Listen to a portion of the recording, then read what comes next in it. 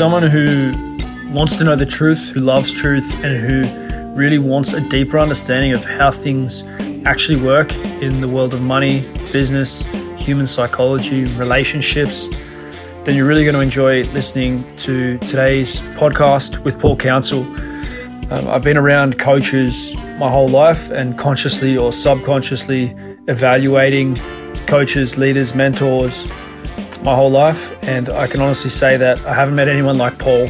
His depth of knowledge and his ability to get a message across is beyond anything that I've discovered over the years. And I think that you're going to find a lot of wisdom in the messages that he shares. If your goal is to improve your income, to have more fun in life, to find the space to do the things that you want to do, to help more people, then you're really going to enjoy this. Yeah, I mean, adding the money, we added the money conversation to Real Movement gradually over the last sort of year and a half, and obviously a lot more since, you've been contributing. Some people really push back against that, and I do get negative messages like, oh, why are you becoming this money guy now? I loved your fitness stuff, but why do you have to talk about this? It's really damaging to your image, to your brand. So you see, straight away, there's some people are triggered by, me saying, you're part of the economy. Why don't you do that on your own terms? Why don't you do that in a way that brings you to a life that you want? I experienced some financial pressure last year, more so than I experienced in the past, and I finally understood what a lot of families feel like with their sort of two wages and just never actually being able to get by. And I know you grew up in that sort of environment as well.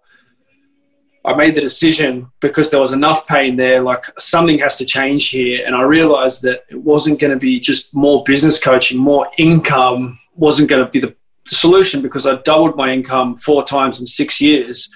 And, I lived it really poor and simply like you had. And it got to a point where even though income was increasing, my quality of life wasn't increasing, my financial stress was increasing. And with a wife and with 2 children, I really understood what this thing was about financial pressure that seems to be a key topic for a lot of people. The alternative is something that most people haven't experienced. The only way I'd really experienced freedom was with poverty as a backpacker, where I was living on $10,000 a year, sleeping on floors, eating the cheapest food. And I felt free in that time. And I think, some of the people on the call or, people listening in may have experienced that kind of freedom. When you go on holiday and you've got nothing to do, it's like another version on that, where you can go and explore any day, you can read books. But what does it feel like to have that with money, I guess, is my question for you, as having experienced that simple student life and those other styles of living and how you live now. What's that like? It's there's a couple of really interesting thought forms there. I'll tackle the first one, which is the pushback that you get from people who, quote unquote, offering you the label of sellout or words to that effect. And look, they always provide the greatest areas of learning and the greatest areas of skill development. And so the most normal thing to do is to feel somewhat under siege and somewhat defensive when you feel you're being attacked for the contributions that you're trying to broadly present. And that's a natural thing, but it's part of, again, the social engineering. And so to be able to stand in the energy of that feedback and not react, but respond is something that requires the development of skill over. And you can only develop the skill through repetition. So that means you need a lot of pushback to be able to stand in the heat and do the learning that you need to learn in order to develop the skill. And so You know, the learning is always going to come from your greatest nemesis, whoever they are. But we feel so awkward and we feel so uncomfortable when that happens. But that's the area of greatest learning. And again, if you understand that their decision brain is exactly the same as anybody else's decision brain, and you've got 6 channels, 6 devices, 6 areas of communication that can support and help. And so one of them is contrast, of course. And so you start a process of inquiry. So look, you know, what are the most important things to you? You know, I know that, I get the pushback. Yep, great. But you know, just help me understand you a little bit better. You know, what's the most important thing for you? What's the most important? Do you have family? Do you have children? What's the most important thing for your children? What sort of would you like to be able to achieve that gives you ultimate peace of mind? And you can just go through that series of questions. You know, what sort of peace of mind would you like? What sort of experiences, what sort of legacy would you like to, experience for yourself, but also pass on to your children? And once you start articulating, once they start giving you, you know, their story, it is always going to be the story of desire. It is always going to be the story of what they lack. I want more space. I want more freedom. I want a new car. I want a better house. I want great education. I want great medical support, whatever it is. That is always the story of lack because it points to what they don't have. So I call that the void. And so the way they language it is their story and their void. Now you get an opportunity as a solution provider to fill that void, don't you? Now, If you say whatever it is that they want, but it doesn't matter what they want, you know, greater connected relationships, then you say, well, okay, so how do we actually do that? How do we, if you're really busy chasing your tail because you're trying to put food on the table and you know, do the right things by family, then how do you achieve those things? And of course, they're not going to be able to say the how, but the how will always come from a different map. The how has to come from a different map because the map that they're using is a rather constrictive one. And so then you say, look, well, we have to have space, don't we? We have to have space to do some learning, just like you're learning in real movement. You have to have that space.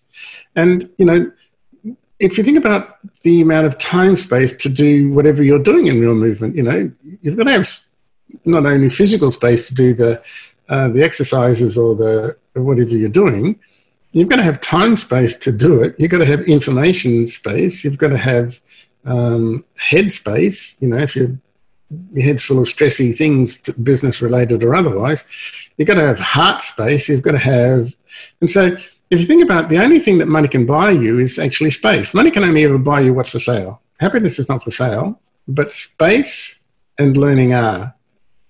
And so if you had more money, would you have more learning? Would you be able to provide for those things that you currently can't provide? And so all it is a series of questions that continually draw out the contrast between what they're saying that they want and what they're identifying that they don't have through their story, which is always about the emptiness or the unfulfillment or the void. And so when you understand that great conversations lead people to their truth. The only reason why you're getting pushback is because that's just a reactionary part of the design process of social engineering. But if they say that what they want, what, you know, the important things that they want, they can't get them because they don't have the appropriate map for it. They're trying to navigate Paris with a map of Hobart. But that will offer you the greatest opportunity to discover and inquire. And again, nothing has to change, but you are learning in a powerful skill. Yeah, in the past, it's definitely been really tough when I've had that criticism and I really fought back against it. There's a few times where that's really happened, and it's been some of the most challenging stuff in my life. And it's literally just been the battle in my own head of like, I'm getting criticized here. Like, how do I deal with this? And it has been a good learning. So I think, I did street selling for Amnesty International for a little while in my 20s it was sort of one of those backpacking type jobs. I think that was the start of dealing with rejection, and then gradually, that's very impersonal because it's not my product, and it's, you just over and over again, and people are busy and you understand, and then gradually, I guess it's sort of become more personal and it gets tougher, but then I think now it's also become easier because I've been through those things as you're sort of framing it up there. And I do understand more so now that, where's this person coming from? What experiences are they going through? And I think that's something that everyone's going to have to go through. If they're going to put their $1,000 bottle of wine out there, someone's going to be angry at them for having that $1,000 bottle of wine on the menu. Yep. But that's a choice. You can either learn whatever it is you need to learn to grow through that, or you take the $1,000 bottle of wine off and you fight your way in the space of the commodity by not controlling your value frame. So you've just been listening to a 9-figure money mentor. Paul was broke at 40. He didn't know money up until that point. He decided to become wealthy. He became wealthy, and he's been teaching other people how to achieve financial abundance since that time. It's a really unique opportunity, and I don't know anyone else who's doing what Paul's doing in teaching investing across different vehicles and in teaching building elite business, all with the outcome of a life of more freedom.